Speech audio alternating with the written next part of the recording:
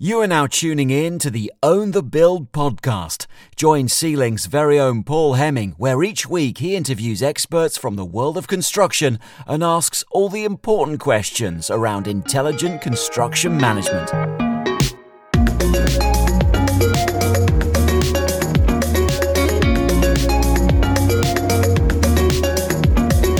Hello and welcome to episode 117 of the Own the Build podcast with me, Paul Hemming. We are continuing our free download giveaway for the Own the Builders that we know and we love, and attached to the podcast description, or better, linked, not attached, two documents. So this time around we're giving away a pre-qualification questionnaire for subcontractors and a project execution plan template. Thanks to everyone again for reaching out and saying that you're enjoying the templates. Feel free to give me a shout and suggest some others. We are here to help. In the studio today, though, let's get on to the show. Let's get into the juice. My guest is smiling from ear to ear. We have got Richard Brackstone. Richard is a QS turned consultant whose unique consultancy has an innovative approach providing specialist executive level support to construction companies with a real focus on commercial best practice and risk management. We're going to get onto all of those things shortly. Before we do, welcome to the show, Richard. How are you doing? Hi, Paul. I'm good, thanks, mate. Yeah. You seem happy. Yeah, I am. Yeah, and I'm sure the listeners are thrilled at the subjects we're going to talk about. Trust me. Don't take this the wrong way, listeners. I think the majority of you are as sad as I am when it comes to construction and commercial best practice, risk management. That's kind of what we're here to do. We're all here interested in commercially minded things. Yeah, they're vital issues, but not necessarily sexy, but they're certainly vital, that's for sure. You're telling me that provisional sums and undefined and defined provisional sums aren't sexy, Richard? What planet are you on? Yeah, I am. I wrote a paper about it, but they're not sexy, mate. Dear me, I can't believe this. I personally find them quite something. So, oh, well, there you go. We're going to get into the meat of the topic, if you like. And as I said, guys, it's provisional sums. Before we do that, I always like to ask a little bit about you and who you are, set the tone, if you like, for the conversation. So just talk to us about your experience.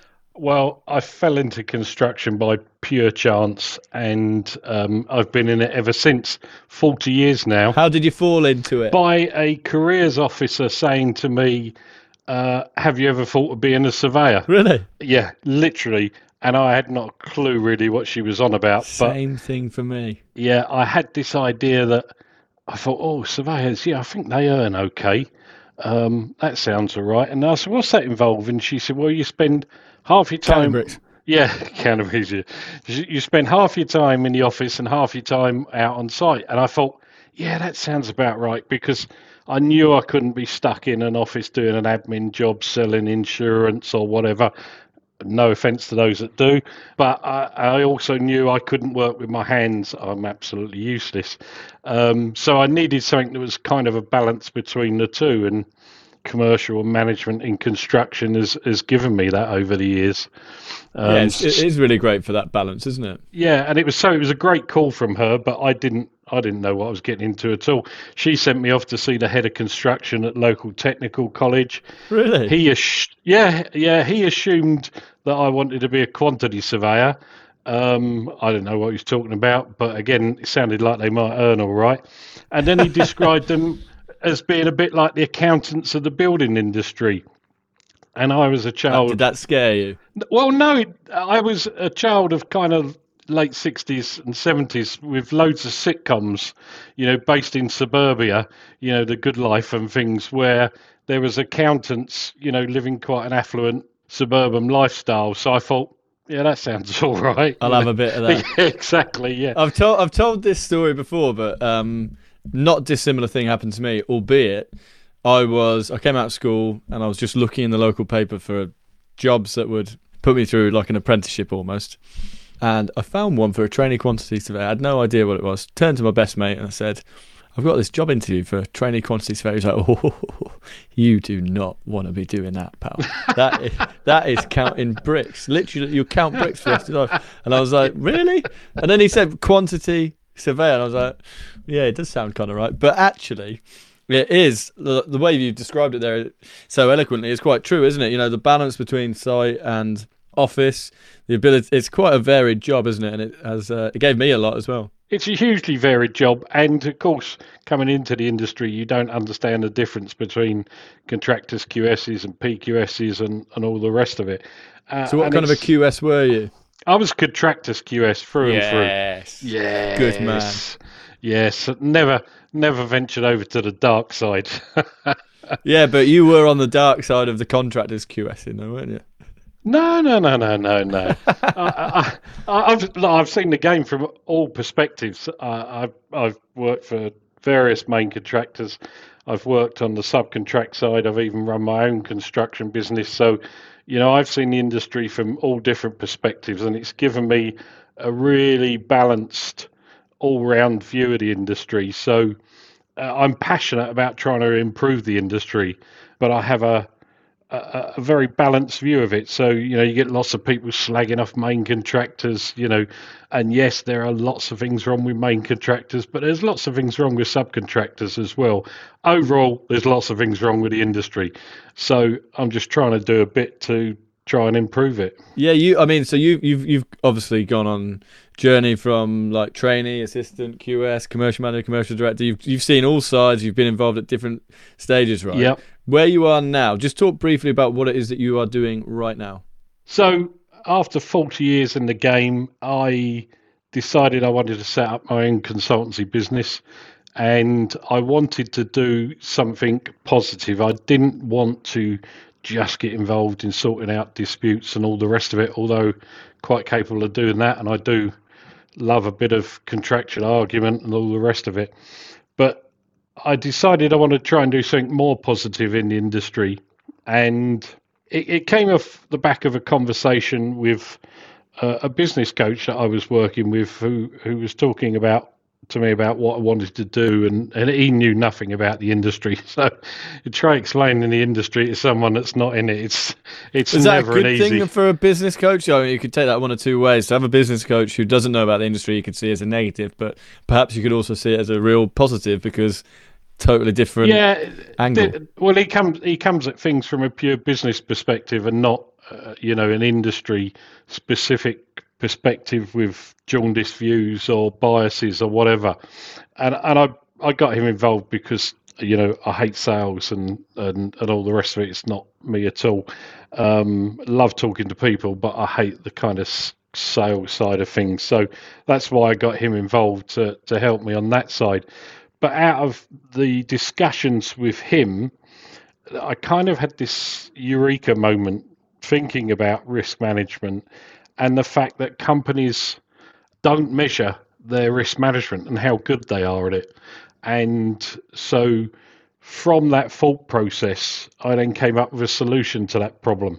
But we can come back to that later if you want. Yeah, we are going to come back to that later. No, I thought you might, yeah.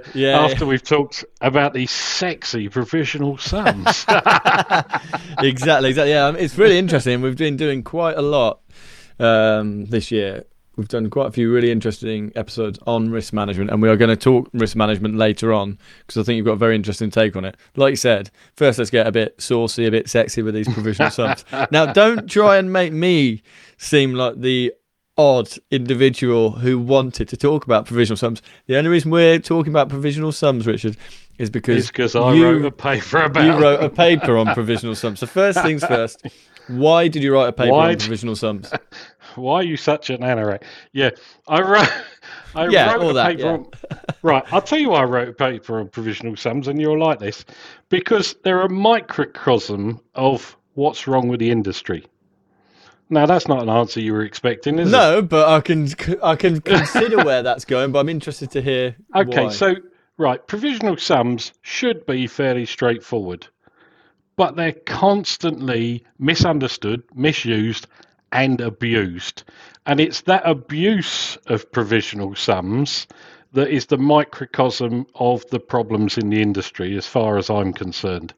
And that's what prompted me to write the paper, because people write contract documents where they misuse the provisional sums, and deliberately so, not just a question of people misunderstanding them, but far too often I've seen them deliberately misused, and it just reflects the bad elements of the industry. Yeah, of trying to stitch people up, of trying to make contracts overly onerous, trying to trip people up, without them realizing, instead of being open and upfront with your contract documents. Yeah, I mean, I think you hit the nail on the head. What I would like to ask you, you used 3 words there to describe... Only 3? You used 3 words that stood out to me as what you wanted, how we could break this topic down, right? You said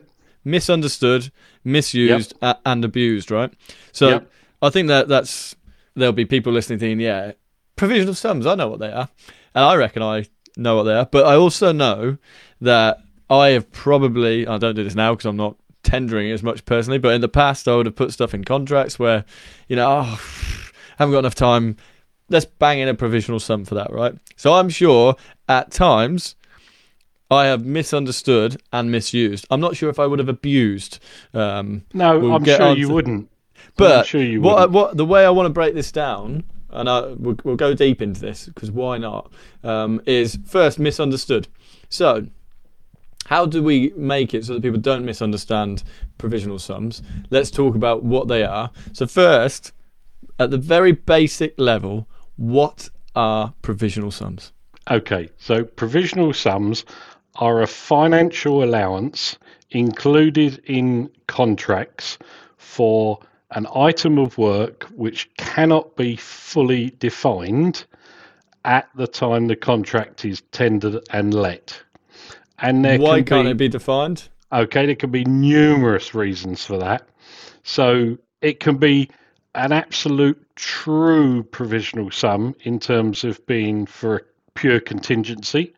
So you literally might have a provisional sum for £100,000 contingency, or it may be for something that people haven't decided on yet, so they know what they want to have veneered doors, but they haven't chosen what veneer they want to use yet. Or it may be for something that they might have if they've got enough budget left and the job's gone well, or it might be for something that the client very specifically wants to go and choose himself. There's all sorts of reasons why people use provisional sums, and it could be that they don't want to make design decisions to a later part of the job, perhaps when space has been opened up or excavations have been done and what the existing foundations or whatever are like. So there's loads of reasons why they get used. What I would have used them for in the past would have been, so I might be procuring, I don't know, like a £5 million installation only contract for curtain walling. And, you go into great detail on the 95% of the work, and then you're kind of almost thinking to yourself, oh, maybe we could put that in their package, maybe we could put it in their package. I'm not sure. There's a couple of things I'm going to keep the door open, right? I would have almost used it as like either where we didn't know what we were going to do because the client wasn't yet sure, or where we didn't know what we were going to do because we hadn't quite defined our own strategy internally, and we had 2 options, let's say, for this scope, and we were kind of, I guess, if we were misunderstanding it, they're maybe misusing it, kind of just like throwing them into both. Yeah. Okay. So I think there's a distinction between where you were at with a specialist cladding company, employing an installation company to do part of the work for you. I'm more talking about the provisional sums that start at the top of the chain from the client side and come down, because they're the ones that are defined specifically, in the rules of measurement. But you're right, and I've done exactly the same thing myself in the past. You're hedging your bets almost on is package A going to do this work or is package B going to do it, and we're not quite sure yet.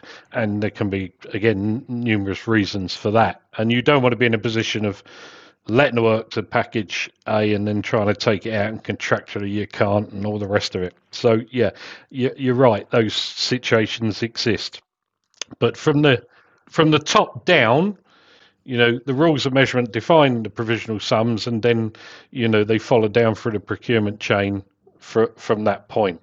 And it's those provisional sums that are defined and get misunderstood and or misused that my paper was more aimed at. Okay, let's talk about that then, because that will make a lot of sense for a lot of our listeners as well, I think.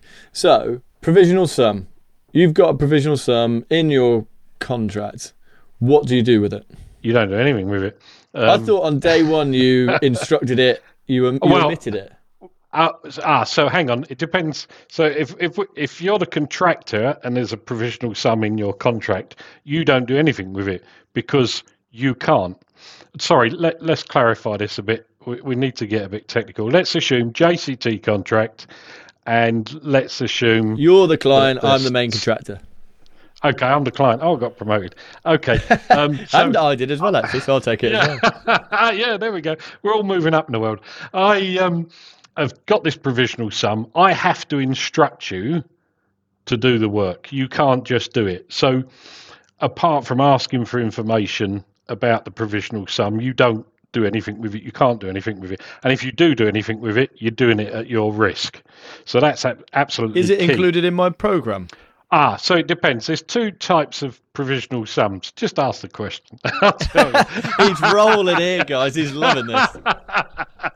Well, I know what you're going to ask, and I know what you're trying to go, but you weren't asking me the direct question. There's two types of provisional sums, defined and undefined, and this is where the misunderstanding and the abuse starts. Happens. Okay. Yeah. So the difference is a defined provisional sum. The contract documents have to include the same level of information as if the PQS was going to measure that piece of work and put it in the bill of quantities. But there may be, as we said, some reason why they can't actually do that yet. The client might want to go, as I've done in the past, out to Austria and select veneers, actually look at the logs and choose that log, those slices of veneer for their doors. And they want that specific control. So that's a defined provisional sum has to have that level of detail. An undefined provisional sum doesn't. And this is set down in the measurement rules issued by the RICS. And what's absolutely critical is that if you haven't got all the information to make it a defined provisional sum, it cannot be a defined provisional sum. It has to be an undefined provisional sum. Now, the next question is, why is this important and why are we even bothering with it? And the reason is, a defined provisional sum, you have to make allowance within your program for the work, and you have to allow within the pricing of your preliminaries for that work. So you're going to have these doors, when they're going to be in a program, from experience how long it will take to get veneer and get it made into doors and all the rest of it, so you can allow for it if you've got the right level of detail. And then you need to wrap and protect those doors. You allow for it in the pricing of your prelims or whatever. Depends how the prelims are priced. That gets slightly more complicated. But that's the basic gist of it. You need the full detail for it to be a defined provisional sum. Now, what happens is that people far too often, state things as being defined provisional sums when they're not. When they're undefined. I reckon I've done that. But can I ask you, just for 100 gazillion% clarity? Okay. How do I know 100% I've defined a provisional sum? Because NRM2 section 255 tells you what you have to give, and it's basically if you could measure the piece of work, quantify it, put it in the bill, but so for whatever drawings in detail. So and spec. you've got to have all the details, you've got to have the spec and all the rest of it. as you would to measure it. But for some reason, you just it's still don't uncertain. Yeah, pin it down for some detail. That's how you know if you can define it. If you haven't got that level of detail, the rules are quite clear. It cannot be a defined provisional sum. So people call them defined provisional sums when they're not defined provisional sums, because they want to try and make the contractor responsible for the program and the prelims costs associated.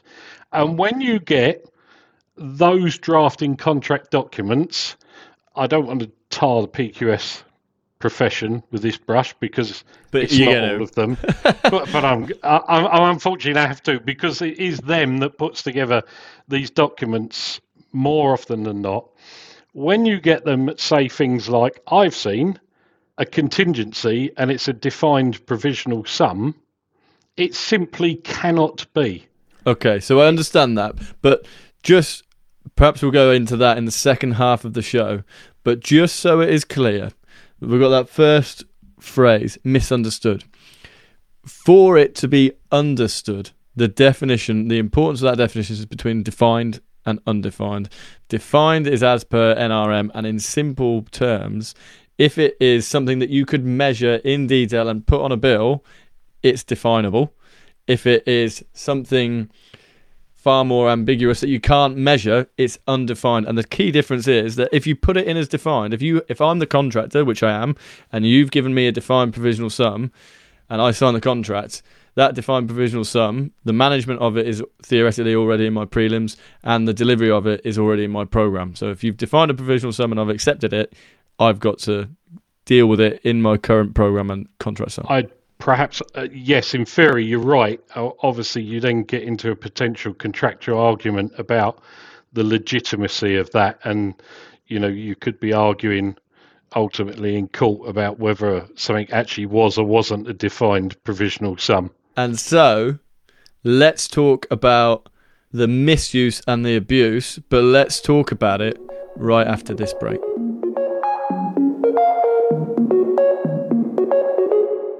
Hello, it's me again. I wanted to share a quick story with you on why I co-founded C-Link with my best mate Chris.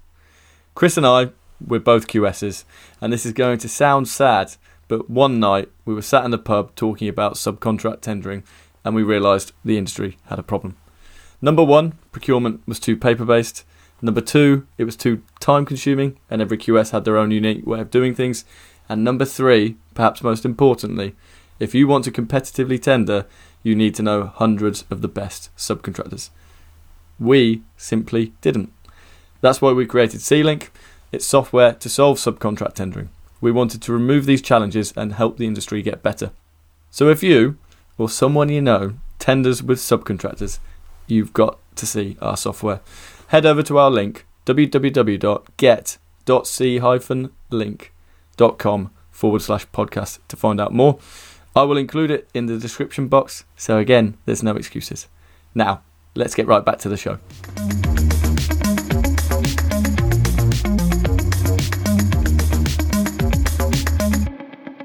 Whew. God, such a sexy topic and so much to talk about, Richard. I just had to take a bit of a breather there on the half-time break. So, provisional sums. We've got the misunderstanding, I believe. We've got misuse and abuse to talk about now, which probably sounds a bit odd, but that's what we're going to talk about. So let's just exemplify. I would like to talk about that misuse and abuse. We were touching on it before, and then I would like to talk about how you can recognise this and what you can do as a contractor. Yep. Well, there's a classic link here between this and risk management, and we'll come on to that. But as a contractor, if you're pricing a job and you get presented with provisional sums that aren't right, and in fact, if anyone that's ever worked for me is listening to this. They'll be laughing their socks off because Why? because whenever we were pricing jobs, Was I'd that be like a red rag to a railing. bull, was it? Oh, absolutely, yeah. I'd be railing about abuse of provisional sums, which is what prompted me to write the paper, because it's always wound me up because of this microcosm of people abusing the process. So when you get, for example, someone putting in a provisional sum for a contingency and calling it a defined provisional sum, it cannot be. And that's abusing the system because, well, it's either abuse or it's completely misunderstanding. And you'd like Why would to they think do that? Well, because they're trying to stitch the contractor up, that time and the prelims is down to the contractor. So they're going to try contingency. Well, why else are they doing it? Why are they describing a contingency as a defined provisional sum when it absolutely cannot be, unless it's to try and get a pecuniary advantage of either not granting an extension of time or, not paying, When they or spend that hoping, contingency on whatever they want to spend it on. not paying for the prelims. Yeah, absolutely. So they get a contingency, decide to sell it, and the contractor says, oh, we want an extension of time and we want X prelims. And they say, oh, no, it's the defined provisional sum, mate. It's down to you. Stop in there, Richard, sorry. So the defined provisional sum, they've included it in the contract sum. It says defined provisional sum contingency, but I can't measure. I can't measure. It's abuse. It's abuse of the system. I can't measure that. It's not like nowhere according to NRM could I measure it. So how can it be defined? Well, it can't. It simply can't, and the rules tell you it can't. So if I took it to court, I would win. I would say that's not. You're my client. I'm the maker. I'd say that isn't a provisional sum. Yeah. So you can proceed into the job with the provisional sums there, and then have a bum fight when it comes to it. But why would you want to do that? And this is where the risk management thing comes in, because it's far easier at tender stage to go back and say, or certainly pre-signing the contract, these are not defined provisional sums. We're not accepting as defined provisional sums. Rename them.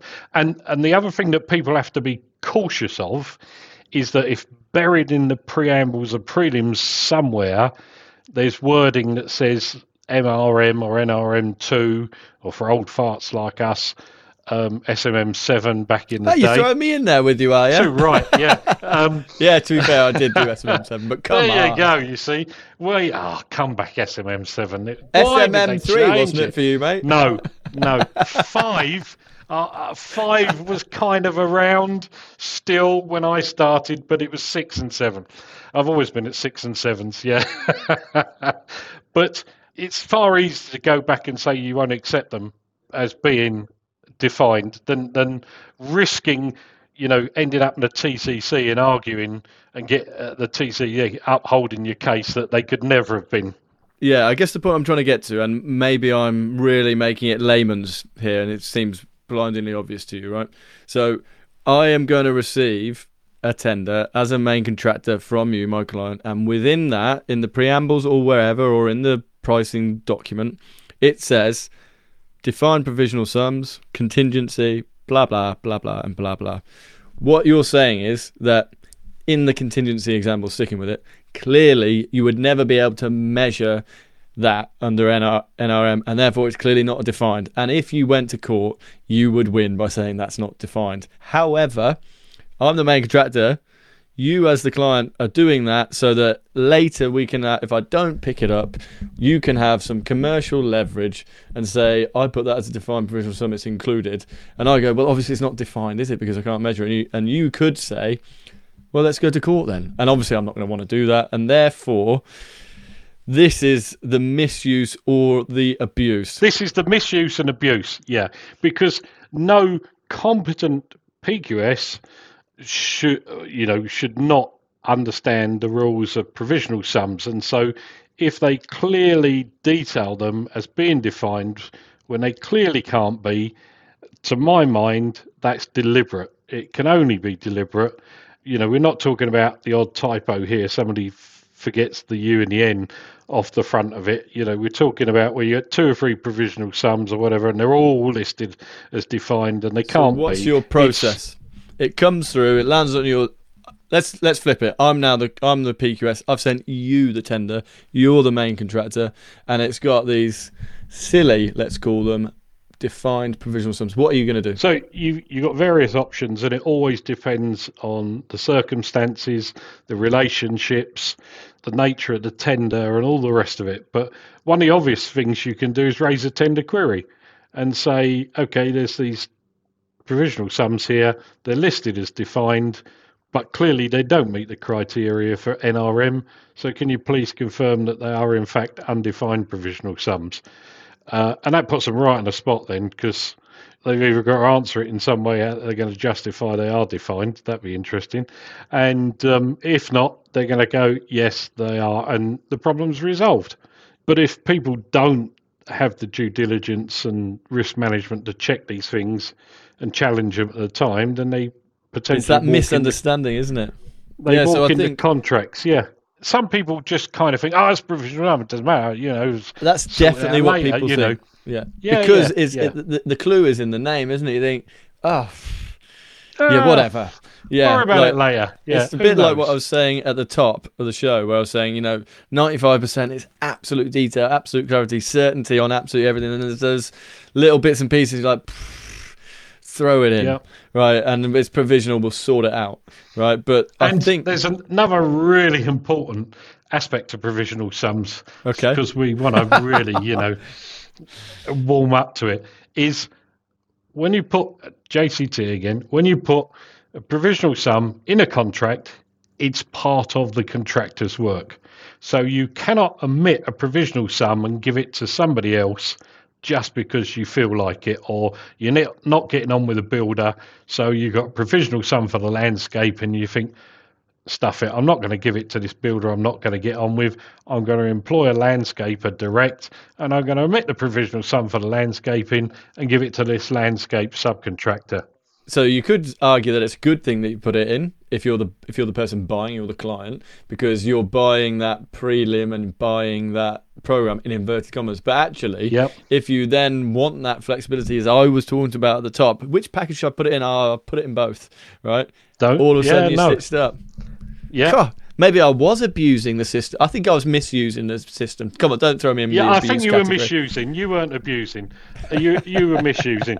But obviously, when you get into the subcontract level, then you get into all sorts of other discussions about, what does a provisional sum in this subcontract mean? Is it defined, and all the rest of it? So the arguments just get wider and wider and bigger and bigger. But you're absolutely right. You can't chop and change your provisional sums, and that's an absolute mistake that people make all the time. And it's one of the things that I wanted to flag up to those in the industry that weren't aware with the paper, was to say, don't put up with this abuse. Don't put up with people omitting provisional sums and giving them to somebody else because they can't do it.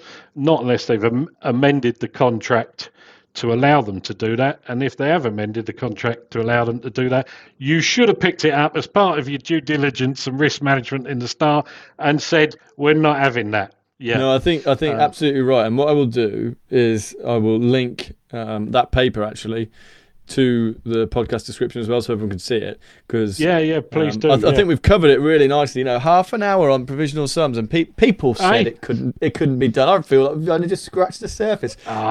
We could have gone on longer. Yeah, I know you'd like to, but I have to rein you in. No.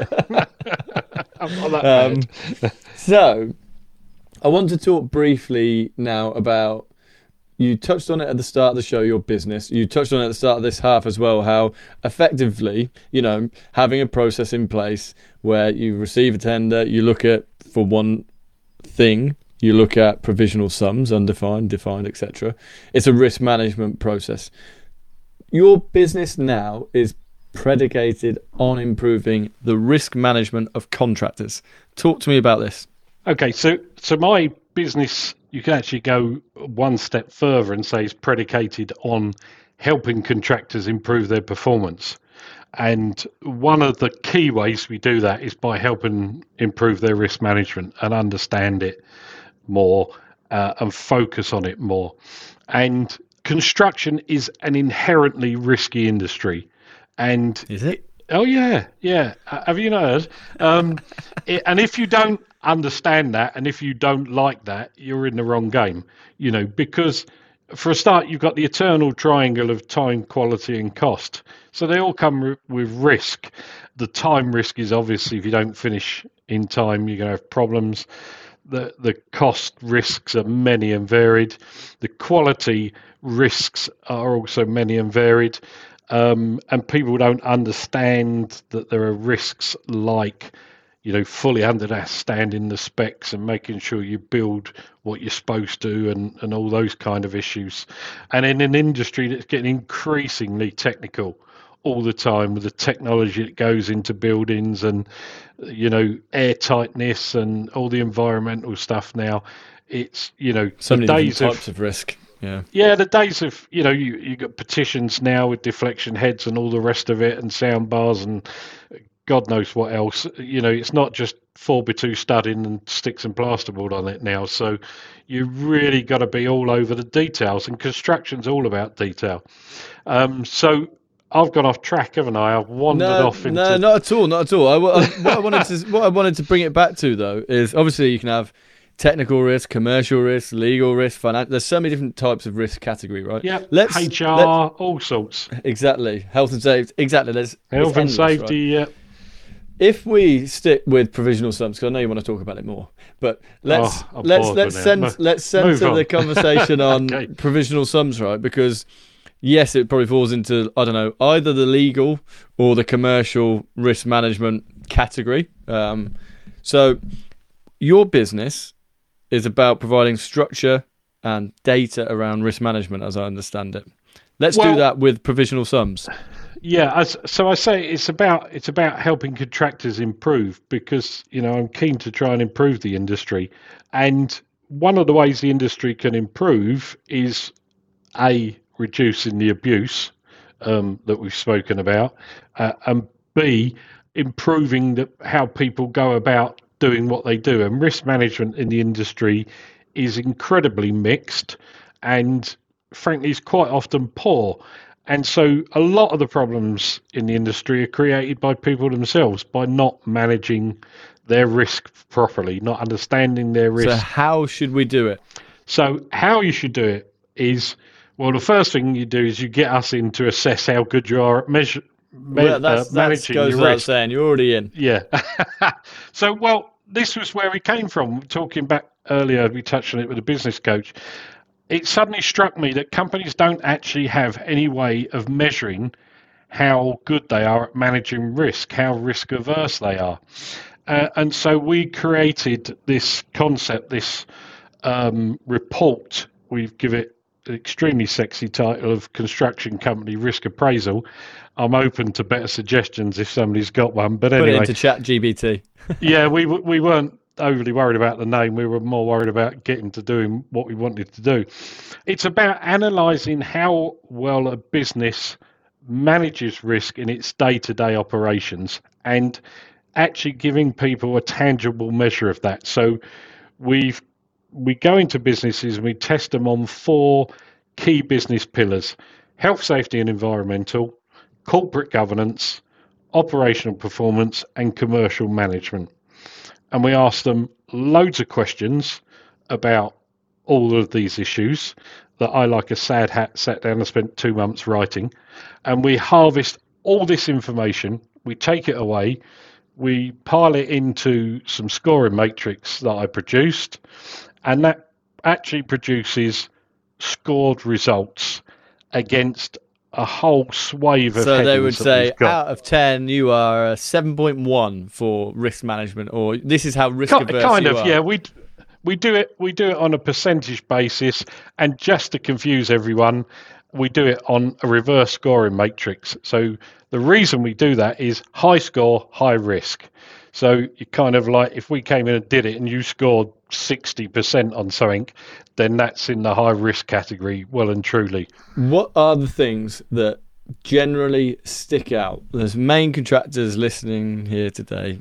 What are the things? Well, it applies to main contractors and subcontractors and specialists. Let's call it contractors generally, right? Yep. What are the principle things? is common. What are the patterns that you see in businesses that have that score of 60% plus, which you're high risking? Well, it depends. It depends what business pillar it is that you're looking at. So it will vary. But the risks are so many. You try and sit down and think about. Do this for a little game with yourself later. Try and sit down and think about every risk you can think of in the construction industry, and there's hundreds and thousands. That's why it took 2 months to write that, to schedule. Yes. Yeah. And quite frankly, after 2 months, I just thought that's enough.